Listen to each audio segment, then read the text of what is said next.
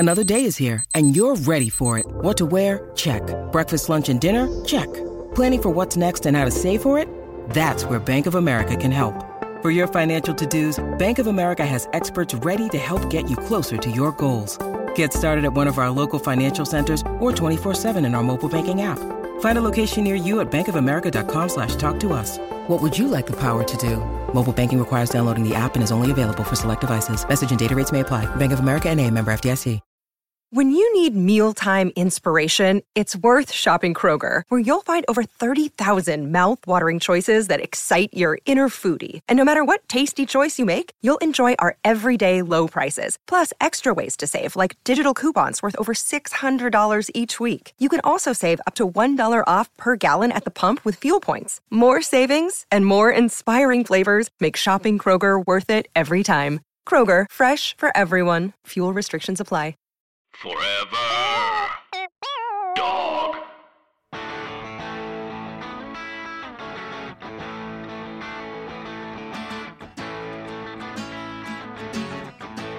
I used to think that this was my town. What a stupid thing to think.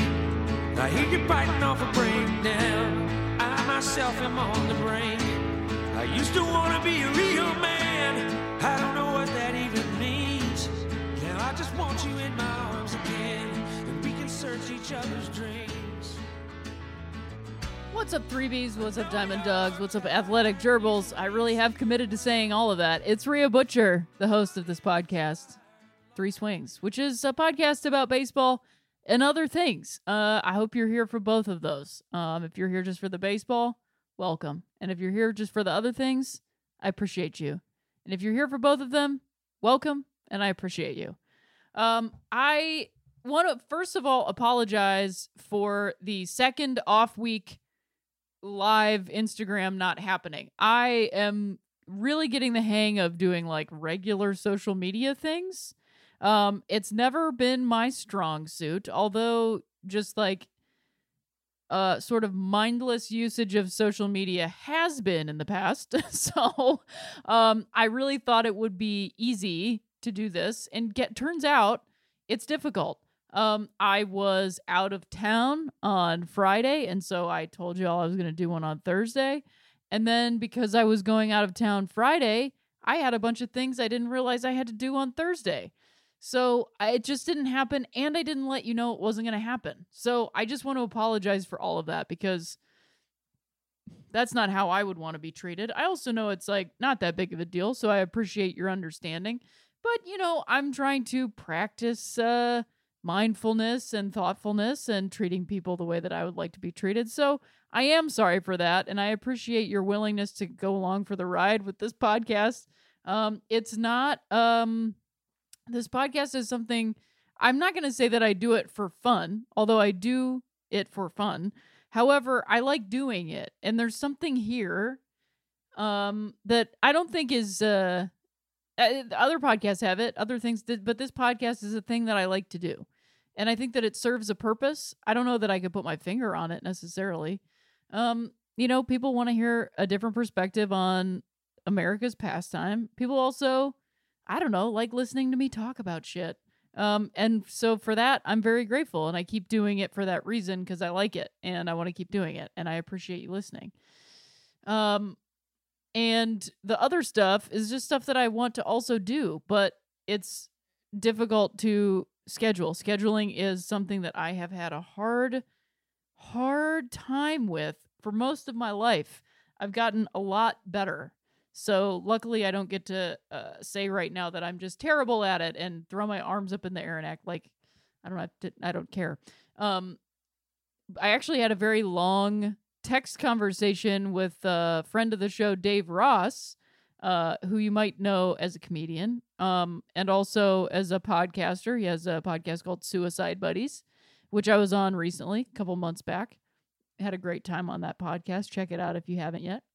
And, you know, we have been rescheduling a lunch date for, I think, a couple months now. And I was honest and said, you know, Dave, I have this, like, I have a paper calendar and then I have a phone calendar. And I didn't check my paper calendar, and I scheduled something with somebody else on our lunch date and I actually have to do that other thing, I'm very sorry about that. It's something that there's nothing I can do except for say, Dave, I'm so sorry.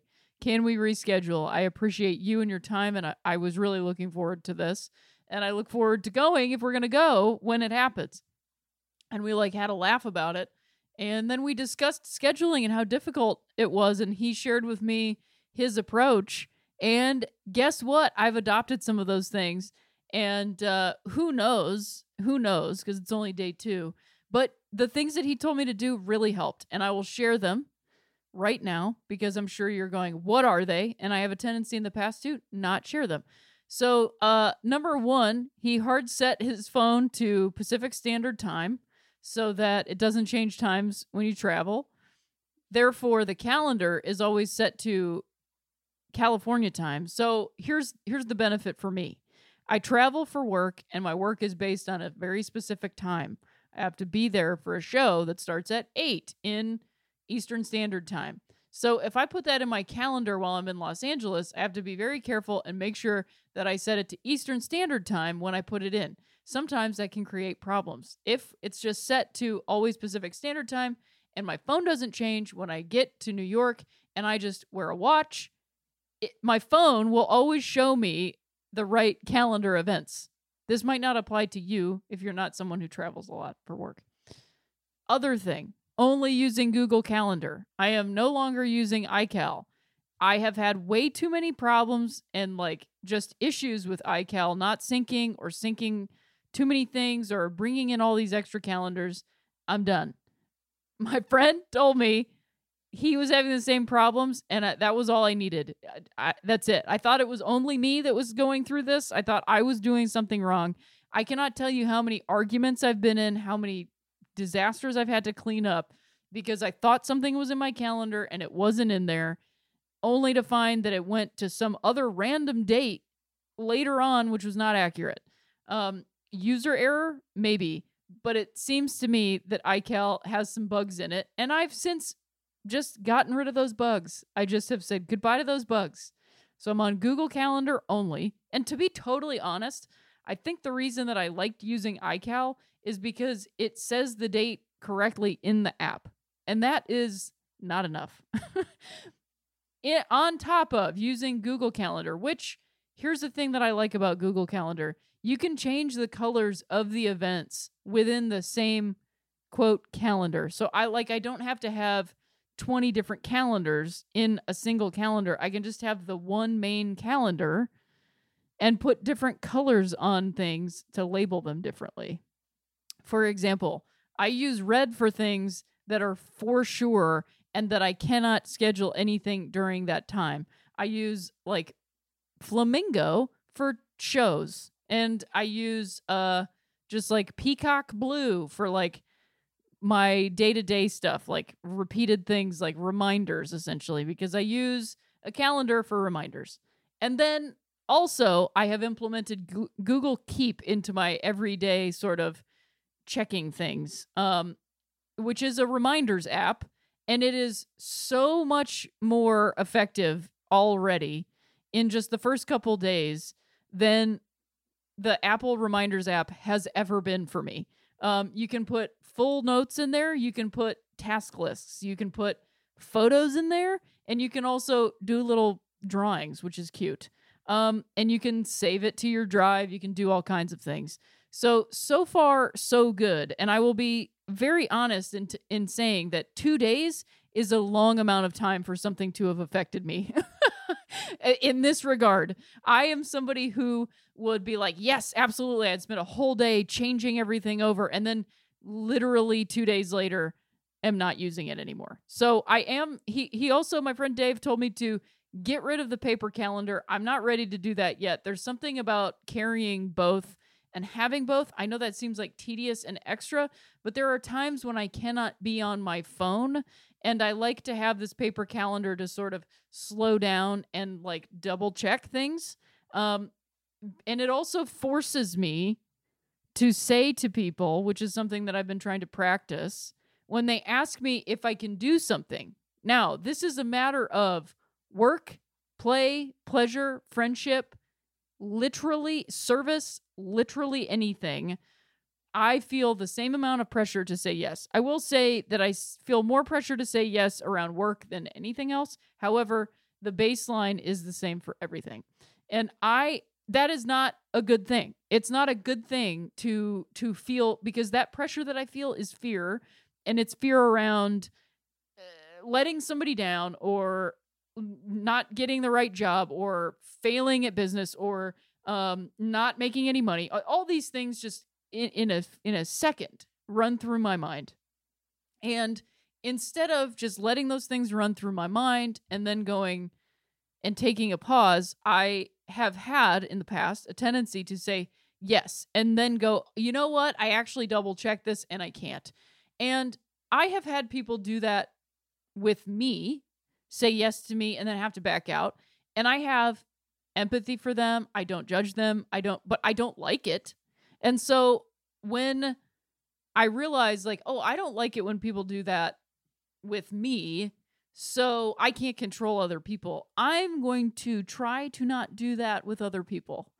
Not because I assume that they don't like it and therefore don't like me, but just because I don't like it. So I'm not going to do things with other people that I don't like to be done with me. Isn't that like the whole point of the New Testament, essentially? Like, do unto others as we would do to ourselves. Like, that is the exact same, that's the same thing. It's not always the most highfalutin things. Sometimes it's and in fact, most often, it is the tiniest things that we want. There's also a phrase, God is in the details. And it's the small things. And I have found in my life, when I take the time to do those small things the way that I would like to have them done unto me, I feel better. Just generally, I feel like, oh, that's cool. I feel better having done that, instead of saying yes and then almost immediately being like, you know what, I was wrong. And it wasn't that I was wrong. It was that I didn't take the time. And there is a fear to me that person, if I say, hang on a second, they're going to run away.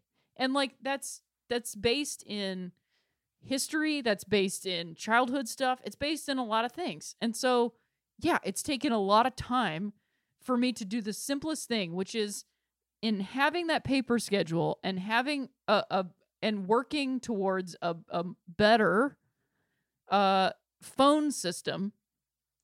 I have now been able to say to people, let me check my schedule. I'm going to write it down. And then can I get back to you about that? And do you know what the response has been? Like, some people are like, because I have great friends, they're like, wow, that's really great. Some people are jokingly like, hot. But my friends that say those things to me help me practice that and help me realize that it's not the end of the world to say, hey, I need a second. It's not the end of the world to say, hey, let me take a moment. This is important to me. Let me get back to you about it. And sometimes I have to say, I can't. You know, somebody asked me to do a comedy show. I really wanted to say yes, but I was already doing another show. Atsko's Let's Go Atsko, which is going to be this Saturday in Los Angeles at the Dynasty Typewriter, which you should come to if you're in Los Angeles. Come to that show. It's going to be a lot of fun. And it's also a podcast on Forever Dog. So I was already doing that show, and that is a show that you are on stage for the whole time. And it's also, I think, the 2-year anniversary. So it's a special show. They're always special. They're always important. But this one's a little bit, it's important to be there. I was honored to be asked to be on it.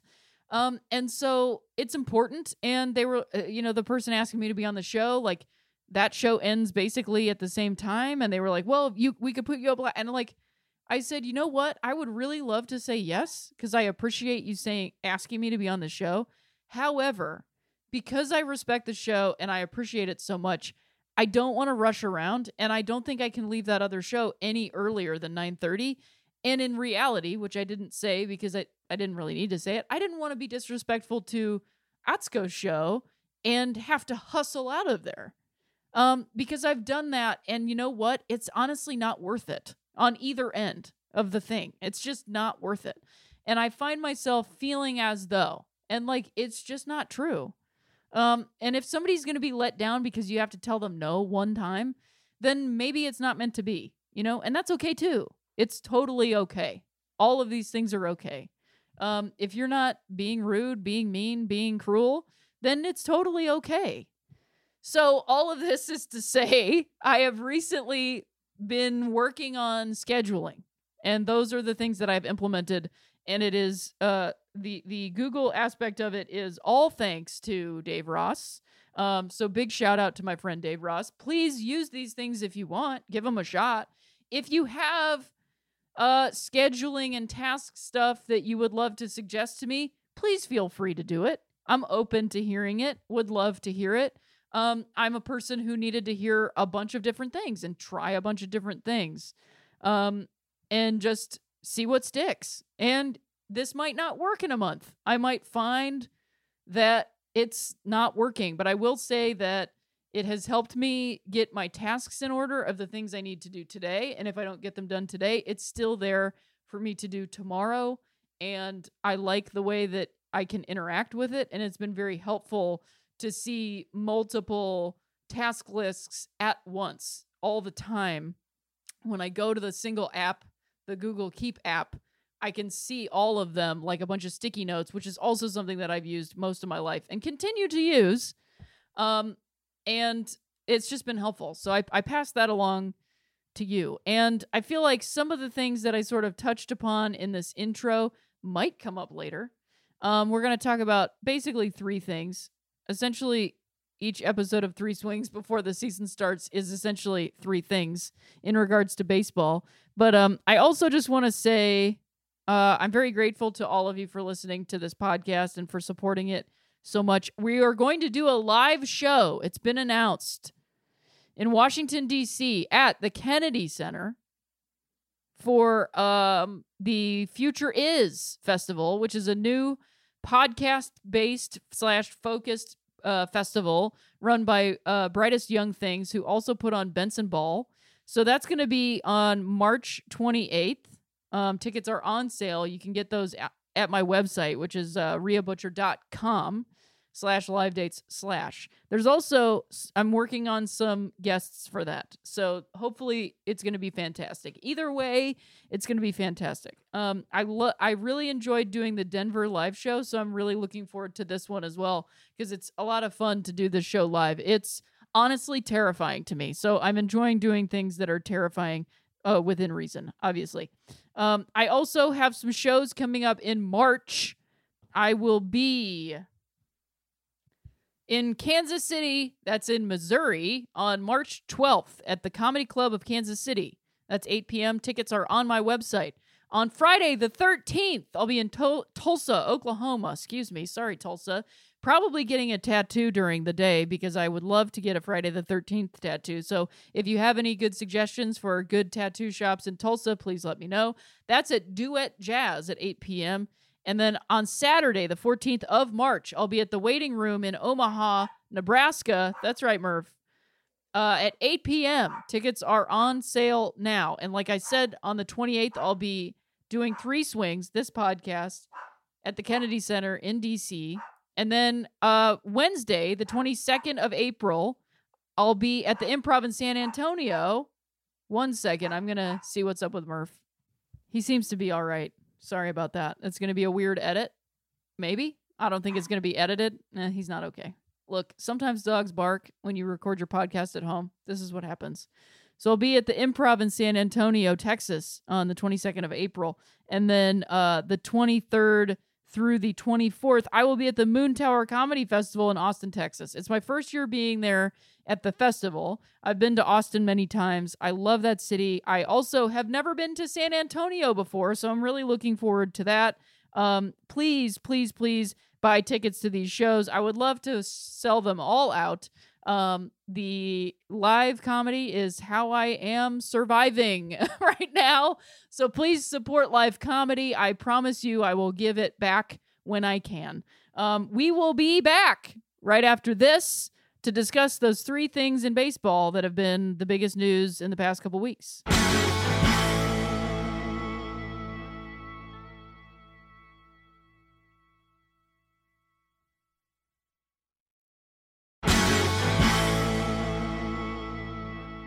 That was a very long intro.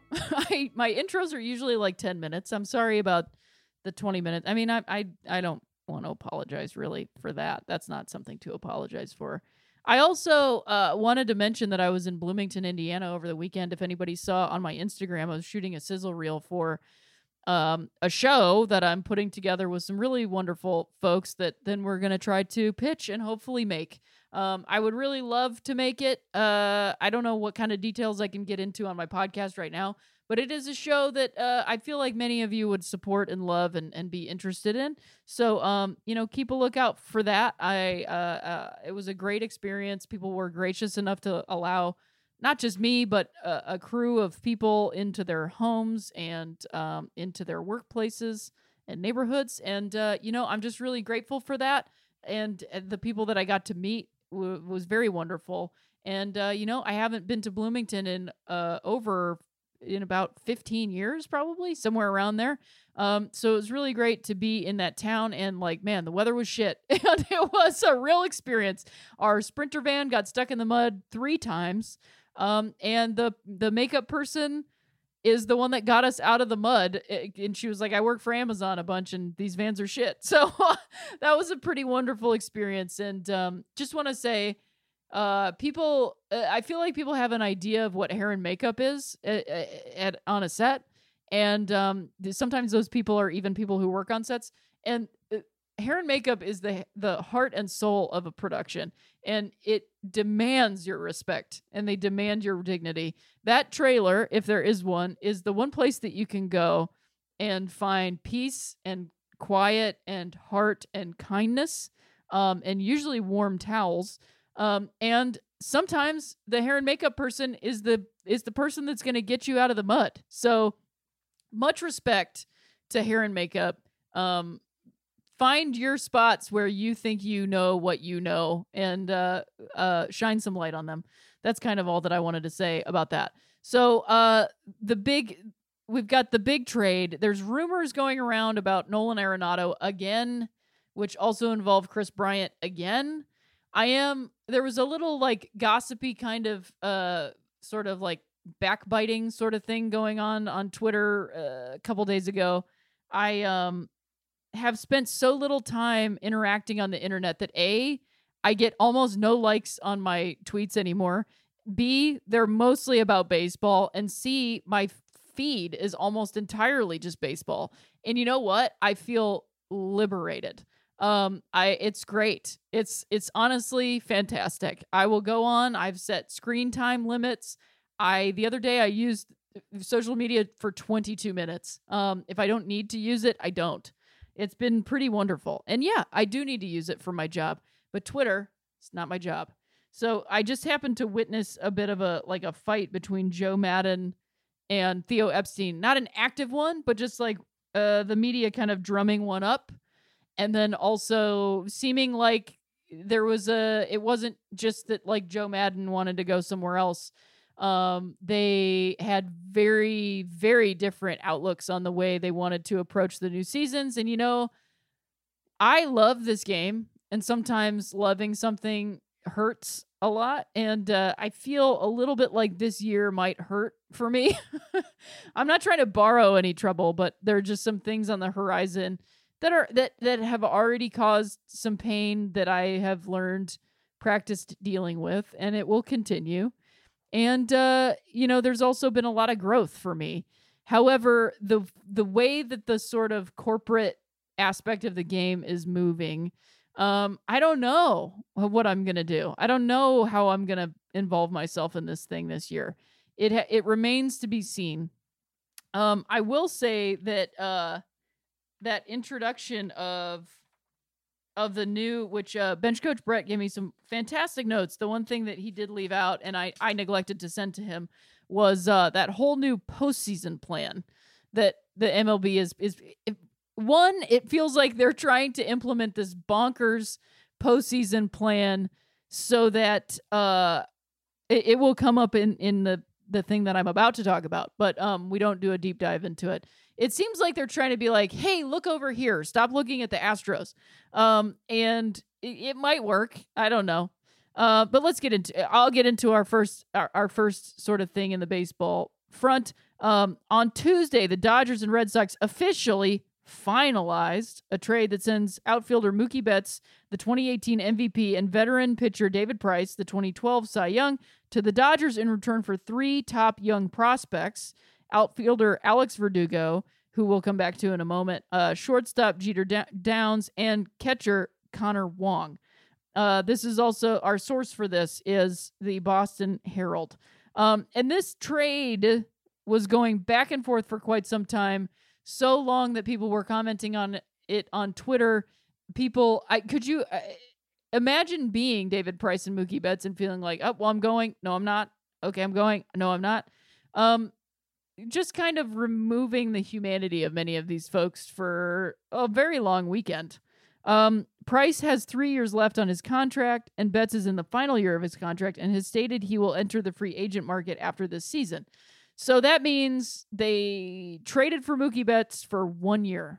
He's essentially a 1-year rental, and then he's going to go into the market.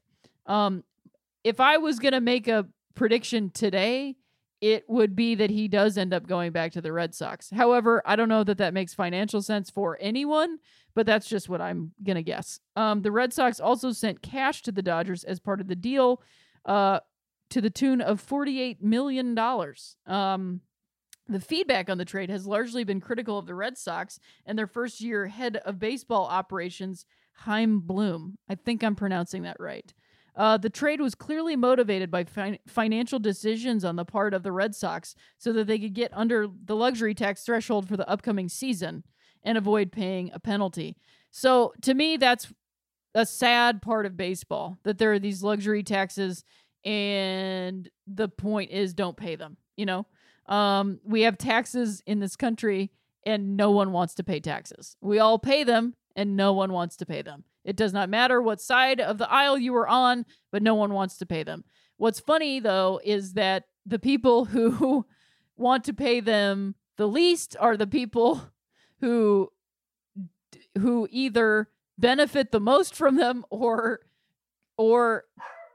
it matters the least for them to pay them because they have so much money. Hopefully that makes sense.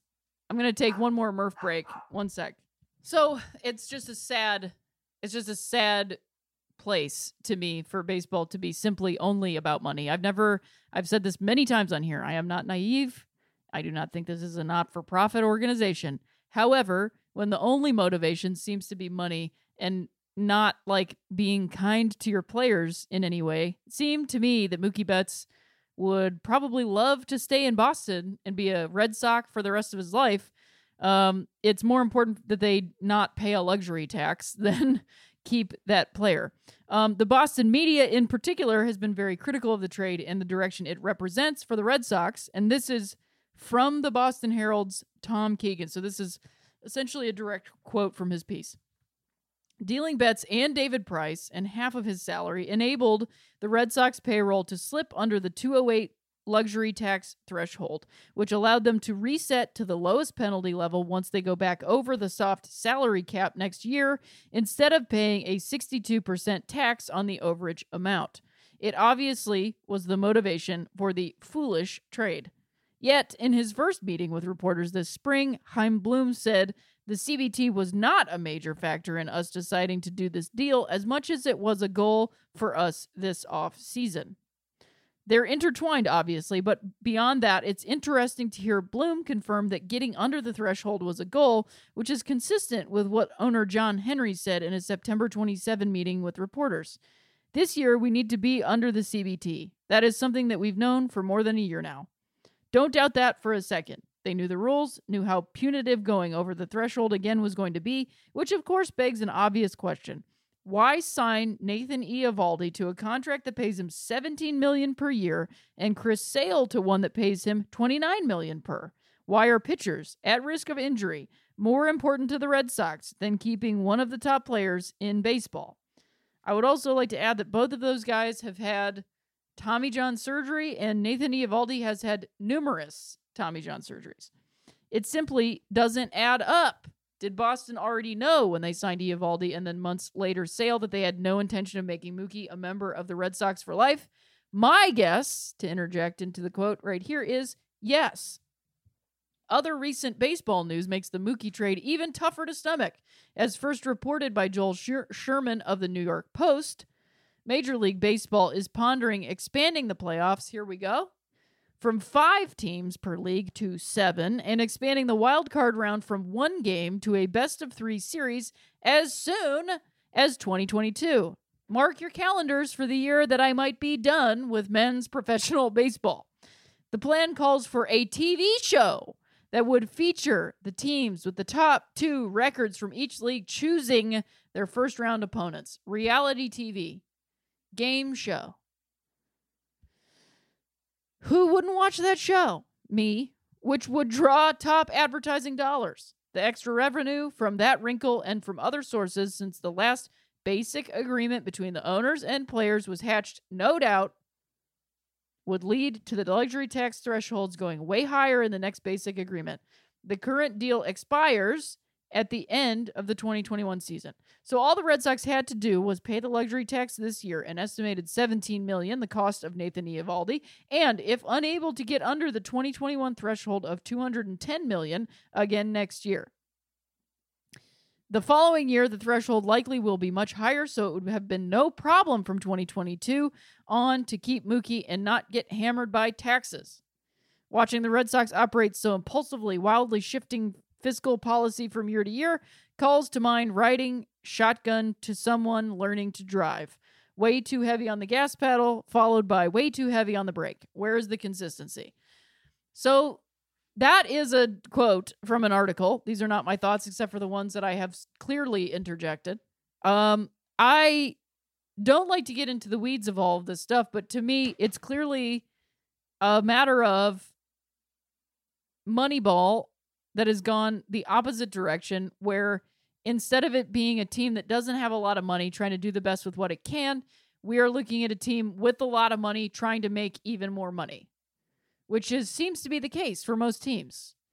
And look, it's capitalism. We're not trying to, they're not trying to cure any ills of society, but if baseball gets to be this non-monopoly thing and essentially be a monopoly, then shouldn't they have some sort of responsibility?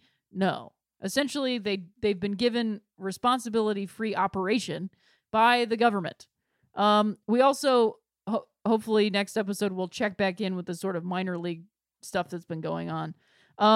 To flip to the other side, I watched the press conference with Mookie and with David Price.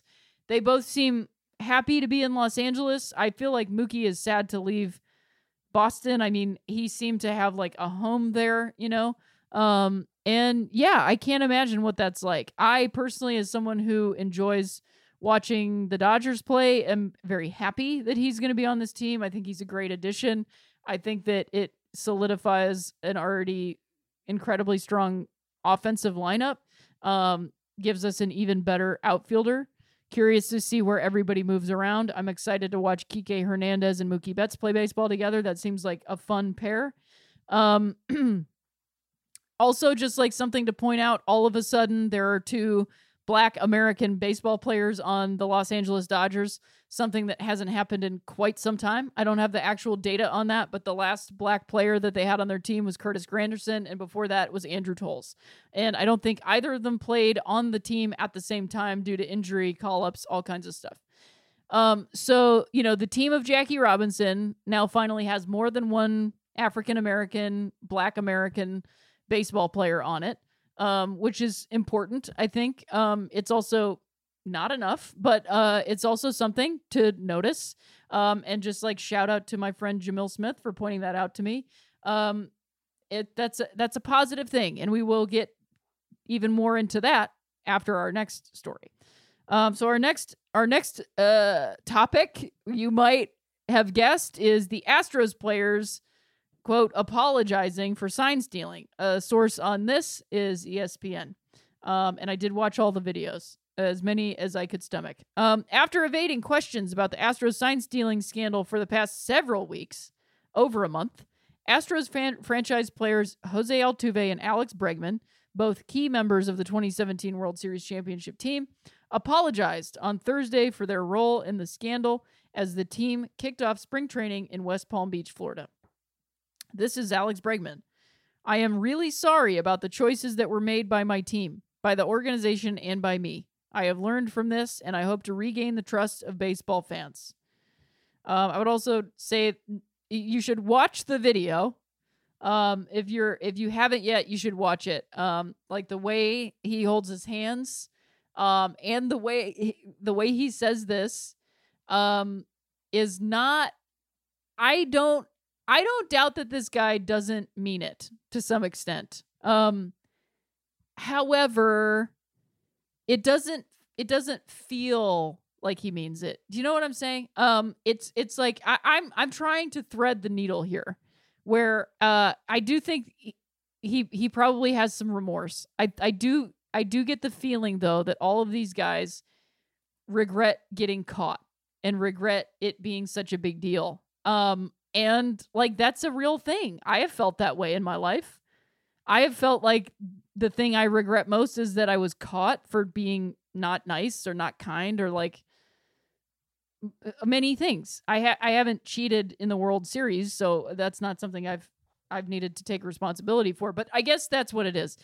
Is there's a lack of when a true apology is taking responsibility for something that you know you did wrong, and that is what's missing, and that is why. And like, look, there's always going to be people that are not satisfied, and it's not a question of whether I'm satisfied or not. I won't be satisfied because being satisfied would mean not having cheated. So that's just like impossible, right? So setting that aside, the sort of turn that these apologies always have, like, and now we're focused on moving forward, like, that's all fine and good, but are you focused on moving forward and not doing stuff like this anymore? Are you focused on like, on paying back into the integrity of the game and understanding that what you did, the road that you went down, drove away from the integrity of the game, and that's the problem that people have? I don't think so. And then Altuve, the sort of beloved, the most beloved Astro as far as I'm concerned, and someone who I can, every time I see his name and now every time I see his face, I can hear Joe Buck saying the purest hitter. And now I just don't believe it. And like, that's their fault. You know what I mean? Like, that's on him. And like, if he gets that is the thing, is like, look, they did stand in front of people, in front of cameras, and they apologized. So now we do all move forward. Now we do all see what happens.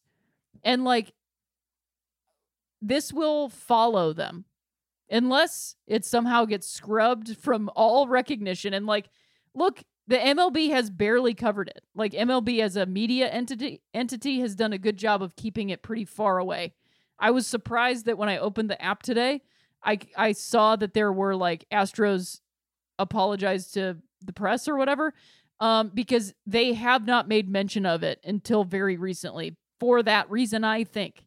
And I understand they can't revise history because that's not how it works. And if you do that, then it's a slippery slope. And I get it. But here is the thing. This will be in mention with the World Series for a while. This is big enough that in baseball, it will be mentioned. If not by baseball itself, by the beating heart of baseball, which is not the MLB. The beating heart of baseball is the collective soul of baseball, which is those who love and participate in it. And that is what they did. That is what they hurt. Not the trophy, not this, not that, it's not spilt milk, it's not this, it's not that. It's like, you did do that. There's a reason why that kid in the movie, 8 Men Out, says, "Say it ain't so, Joe. Say it ain't so." Because it was wrong. It was wrong. And like, kids are watching, man. Kids are watching. Kids are watching. So I at least appreciate that they apologized. I appreciate that they did it, that they humbled themselves enough to stand at the podium and say that. And I can nitpick it and I can say, not good enough. I can also say, all right, they did do that. They did do that. They did do that. Altuve said the Astros had a great team meeting on Wednesday night and said the whole Astros organization feels bad for what happened in 2017, which is funny to not say any specifics because you won the World Series in 2017. There's an asterisk by that word one. I especially feel remorse for the impact on our fans in the game of baseball. There you go. The apologies are a change from their responses at the team's fan fest last month when neither player showed remorse for his actions. I think that they have been coached. I think they've been told this is the right thing to do. I can get into the weeds about is a business advisor coming in telling you to do this the right thing? No, I can do that. I can say that. Should you be doing this because it is actually the right thing to do? Yes. But I can't make somebody apologize the way I want them to. You can try. You can certainly try. But that is something that someone has to come to on their own. And I don't know what path these guys are on. More will be revealed, and we will see. I think it's interesting to me that the 2017 World Series MVP, George Springer, who wasn't hitting at all, and all of a sudden in the World Series lit up, has been pretty silent. I also think that, like, I've seen some Carlos Correa stuff, which is going to come up in a second. It's not actually looking at my notes, where he did like take some responsibility, but then also is really good at like splitting the hair and saying that the report didn't find it in 2018 or 2019. So I'm not taking responsibility. Like these guys they're on a journey, and like, I'm curious to see, when it happens, what, 2030 Jose Altuve has to say, 2035 Alex Bregman has to say. Once these guys have been through it, have gone, like, we do not know what's going to happen. We really don't. And I will say they are in for it. Like, it's going to happen because I know what the sport is like. I know what its fans are like. And they're going to get booed on the road pretty hardcore. And it's going to be humbling, and it's going to be interesting. And I hope people keep it civil. I know that sounds ridiculous to be like, keep your booing civil, but like, look, man, the things you do come back on you, and it is just true. It's just true. And am I going to be reveling in it? I don't know. I would much rather see people take the high road, and I'm not sure what the high road looks like, but I think it remains to be seen what's going to happen. I mean, these guys. And when I say these guys, I mean this whole organization. They are prepped. They know how to evade these questions. They did something that is illegal by the rules of this organization, of Major League Baseball. They've gotten away with it. And they are really good at evading taking responsibility for this. I think the thing that was the most telling is that Jim Crane was speaking out of both sides of his mouth, saying that it did not affect the game, and then saying seconds later that it did affect the game. They don't know. I know that I won the World Series. Also, I shouldn't have to take responsibility for this. Well, I think personally, if you are not going to take responsibility for what happens in your clubhouse, you should not be referred to as an owner. Look up the definitions of ownership, owner. And that is part of it. So This is that part of America, about American capitalism, where you want to own the thing, but you don't want responsibility for it. You want the profits, but you don't want to work for it. You want to take labor, you don't want to pay people for it. You want to walk in and say you put in a hard day's work, and that has mostly consisted of glad handing with other people who look just like you and who make as much money as you do. And you really just want to make money off of the thing and win the awards and get the prestige and stand up there and say, I don't want to take responsibility for this. When in fact, like, a real owner of something would say, this is my clubhouse. I participated in this, whether it was directly or indirectly. This is my team, and I take responsibility. That's not necessarily the age we're living in. I don't know that we've ever lived in that age, but it has happened before. And so that's not something we're going to get. And I think that's what we're all looking for. However, we can all, in our own lives, see where we could be doing those things. And that's how we actually make change. That's how the world gets a little bit better. Not by screaming at the people who benefit the most from doing the worst things. That's not going to do it. By treating each other with kindness and taking responsibility for our own actions, and then trying to do better after we take responsibility for our own actions, that is the only way that we can make change in the world. And so, yes, I can have criticisms of these things, but it doesn't really make a difference. You know, it allows for me to make a podcast, but it doesn't make a difference. What makes a difference is the way I conduct my life and the way I treat other people every day, each day. And if I did it not so great yesterday, I get a chance to do it again today. So I get to try to do a little bit better every day that I get the opportunity to wake up. More players were made available later in the team's clubhouse. Yuli Gurriel said, "No one put a gun to our head, and it would be a lie to say that one or two people are responsible." Gurriel was also responsible for another controversy in the 2017 World Series, receiving a 5-game suspension for making a racist gesture in regards to Dodgers pitcher Yu Darvish after hitting a home run off him in Game 3, a game that was played at Houston's Minute Maid Park. Which that gives, I mean, I'm glad that he said those things. Those are important things to say.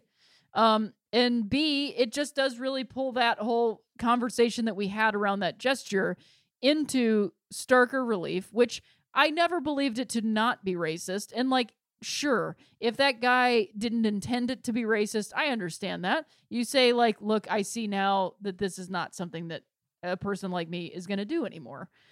Which is not something he did, and everybody dug in harder, and the Houston fans in the stadium, it was just a sad thing. I also am just going to say that the fans that were in that stadium are people who can afford to go to a World Series. And Justin Verlander, who joined the Astros in August of 2017, said he wishes he had done more to try to stop what was happening.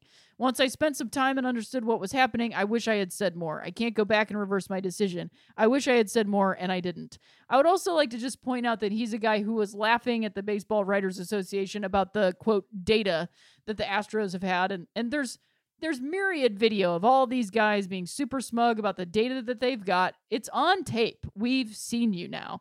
And that Wall Street Journal article really blows the lid off the whole thing. The fact that they had a budget for this and that they had code and they had software for it is way beyond what anybody's really talking about when we talk about sign stealing. And referring to it as dark arts, I think, you know, it's going to be hard for them to hold their heads up, and they're going to have to. And that's the challenge of life, is you do something bad, you say sorry, and then you have to hold your head up and go do the job and not do the thing you apologized for again.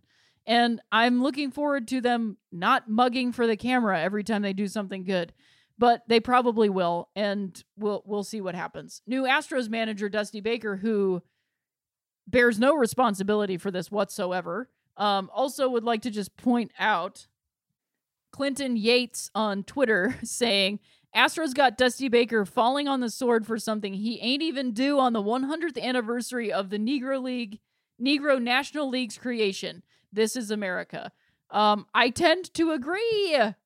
And I feel somewhat as though this is why Dusty Baker was hired, because they knew he would fall on his sword. I feel like it's too complicated for me to really get into it, and I would probably say something that comes across a way that I don't intend. And so what I mean is, I'm happy that Dusty Baker has a job, but like I'm not happy that that's the job that he has. He hopes that his players will be forgiven by fans and other players. "I asked the baseball world to forgive them for the mistakes that they made," he said. So more will be revealed. The way that they play, the way that they ask for forgiveness every day that they show up to play Major League Baseball, that they are graced with the opportunity to do so, will allow for us to forgive them. So we'll see how that goes. And speaking to the single player aspect of it, Carlos Beltran has been identified as the, quote, godfather of the sign stealing scandal. And this is according to The Athletic. After Carlos Beltran, the former Astros player and recently fired Mets manager, denied last year that he was even aware of a center field camera in Houston's Minute Maid Park, let alone illegal sign stealing. A new report emerged this week in The Athletic claiming that Beltran not only knew of the illegal scheme, but was a key figure in orchestrating and maintaining it throughout the season. According to the report, Beltran was the ringleader when it came to the scheme and ignored the protests of some coaches and teammates. The report specifically mentions an encounter between Beltran and Astros catcher Brian McCann, in which McCann expressed concern about the extent of the sign-stealing operation, and Beltran, quote, disregarded it and steamrolled everybody. The source of this account is an unnamed member of the 2017 Astros who also remarked, quote, where do you go if you're a young, impressionable player with the Astros and this guy says, we're doing this, what do you do? I would say go to the front office, and then you find out, oh, the front office is in on it too? You go to your manager and you say, what's up with this? And then the manager says, oh, there's nothing we can do. I don't know. I don't know what you do. Go to the press.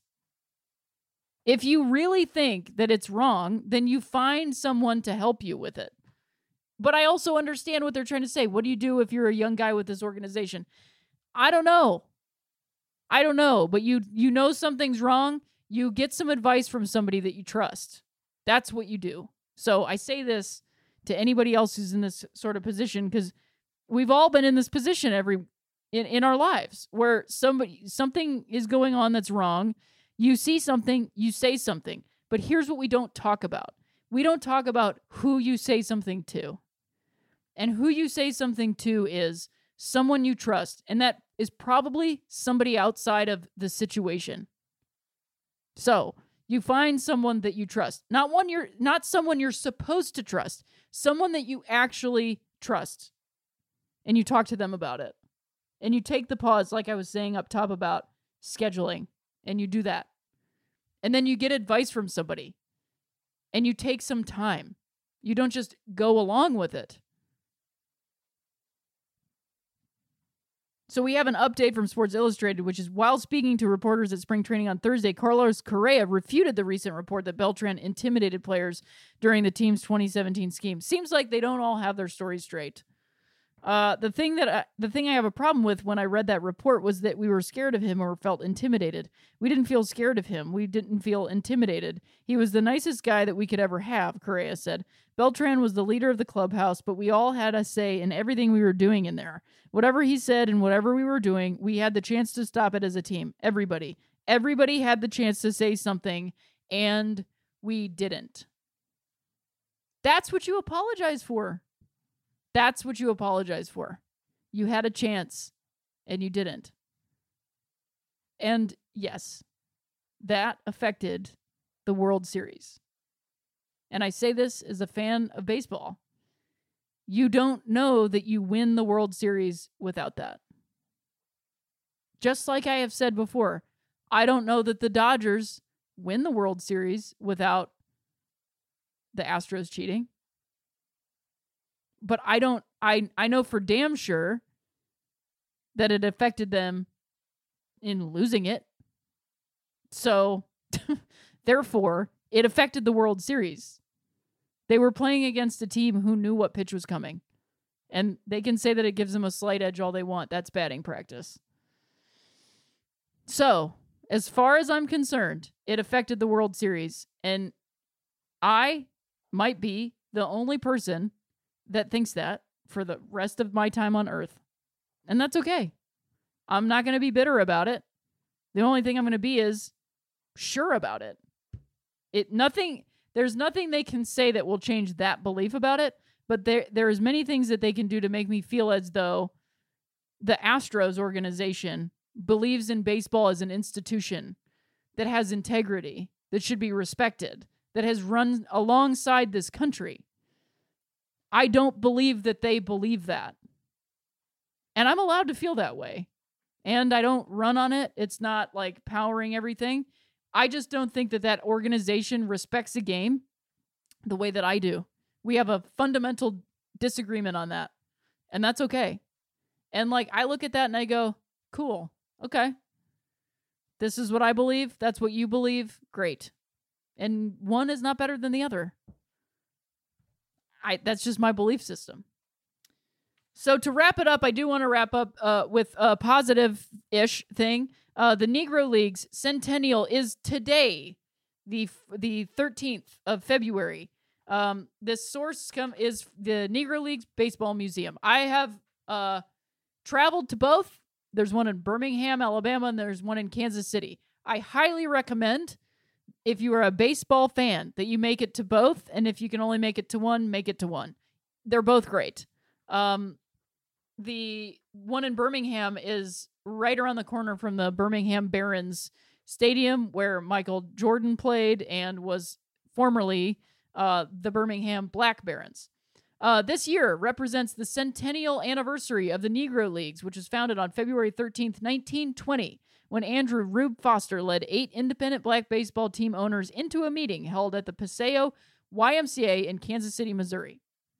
Out of that meeting came the birth of the Negro National League, the first successful organized professional black baseball league that provided a playing field for African American and Hispanic baseball players to showcase their world-class baseball abilities. I would say a professional playing field. The Negro Leagues would operate for 40 years, becoming a catalyst for economic growth in African American communities across the country and helped spark social change in America. I do just want to say that is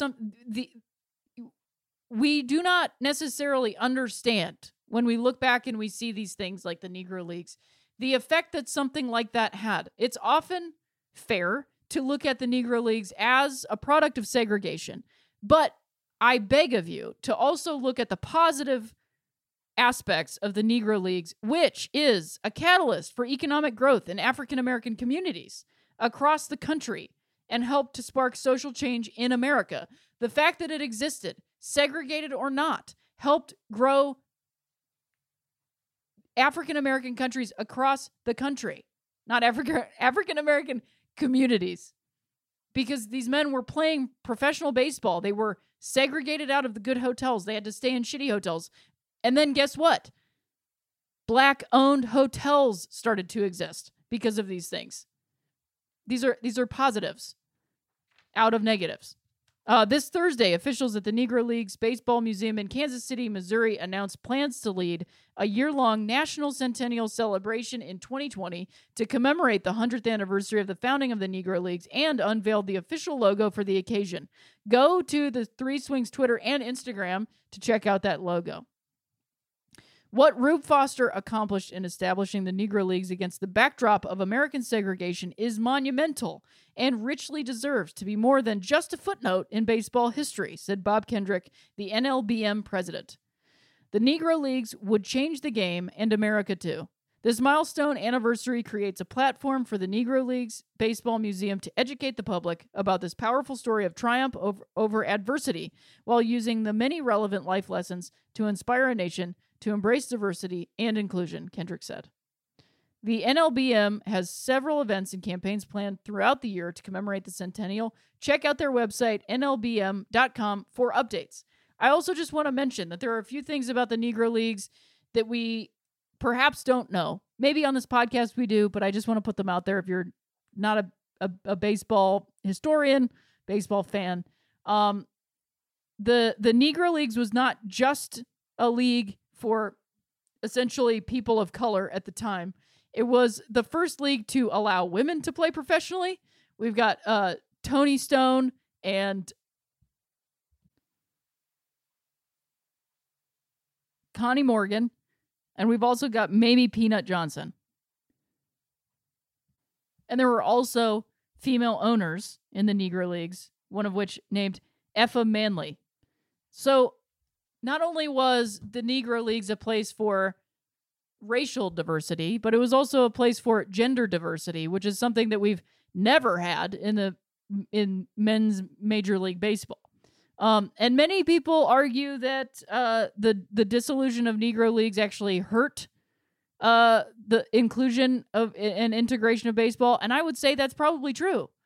Less black people are playing baseball now than they ever have in terms of professional baseball players. Henry Aaron, who was a Negro League baseball player, said as much in an interview recently. And so hopefully the outreach of the museum and perhaps Major League Baseball will say anything about it. Perhaps we can learn from this and we can grow the foundation of the rich history of Black and Latinx players in America. To that, I don't know, that maybe there's a little outreach or new understanding. Mostly it's like accessibility to the game. It's too expensive, and all scouting is done with these travel teams that you have to have like money to be able to get into, and you need equipment, and the cost of entrance is too high these days. But there are lessons to be learned, and I really hope that let's all just this year take a little bit of a deeper dive into this league and gain some interest in it. If we didn't have the Negro Leagues, we wouldn't have baseball the way we have it today. And I was actually very saddened and frustrated by the lack of mention of the Homestead Grays in regards to the Washington Nationals World Series run. And some people on social media, took me to task for it. And one time I got the dates wrong, whatever. But my whole point was, what is the point of having the one day a year when Major League Baseball wears Negro League jerseys and plays each other, and then the one day a year that everybody wears Jackie Robinson's number, and it's incredibly moving. But what is the point of doing those things, those big flashy show things, if then in the World Series you completely forget that those teams ever existed, that those teams ever won a World Series, that the Cleveland baseball team, won a World Series in 1948, and that was the last one. But before that, the Cleveland Buckeyes won in 1945. If the Negro Leagues is part of the rich history of Major League Baseball, then it should be included at all times. It's not a distraction. It's an integral part of it. And it creates a richer, more diverse fabric of the sport that we love when we talk about all of it all the time. And do I think that it was a conspiracy? Do I think they were trying to do that? I don't know, maybe. Or do I think that people were just neglecting to include it? It could be both. But I think it's important to always remember everything. And this whole episode has been about integrity, right? This whole conversation is what does the integrity of the game mean to you? Well, the integrity of the game means to me not remembering every single guy on every single team or every single person that's ever played the game, but to remember that a lot of people have. And to make sure that we include the people who have played the game in ways that aren't just this one way. There's been a lot of people that have played this beautiful game, and I just want to remember all of them. So, if you can do that this year, let's all just, pay more attention to the history of the game and have a wider view of what that means to all of us. So I appreciate you listening to the show. This one's, another hour in the can. Thanks for listening to the ads. Thanks for buying the things in the ads. Thanks for buying the stuff on the shows. Thanks for sending me my baseball card to have me sign it. I'm going to sign all those and get them out to you soon, I promise. I really appreciate it, and it's honestly a dream come true to have a bunch of your own baseball card come back to you for you to sign. It's a cool thing.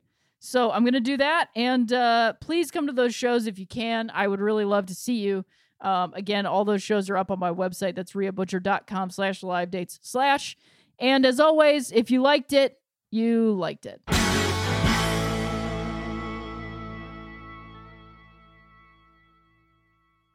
Forever Dog. This has been a Forever Dog production. Executive produced by Brett Boehm, Joe Cilio, and Alex Ramsey. For more original podcasts, please visit foreverdogpodcasts.com and subscribe to our shows on Apple Podcasts, Spotify, or wherever you get your podcasts. Keep up with the latest Forever Dog news by following us on Twitter and Instagram @ForeverDogTeam and liking our page on Facebook.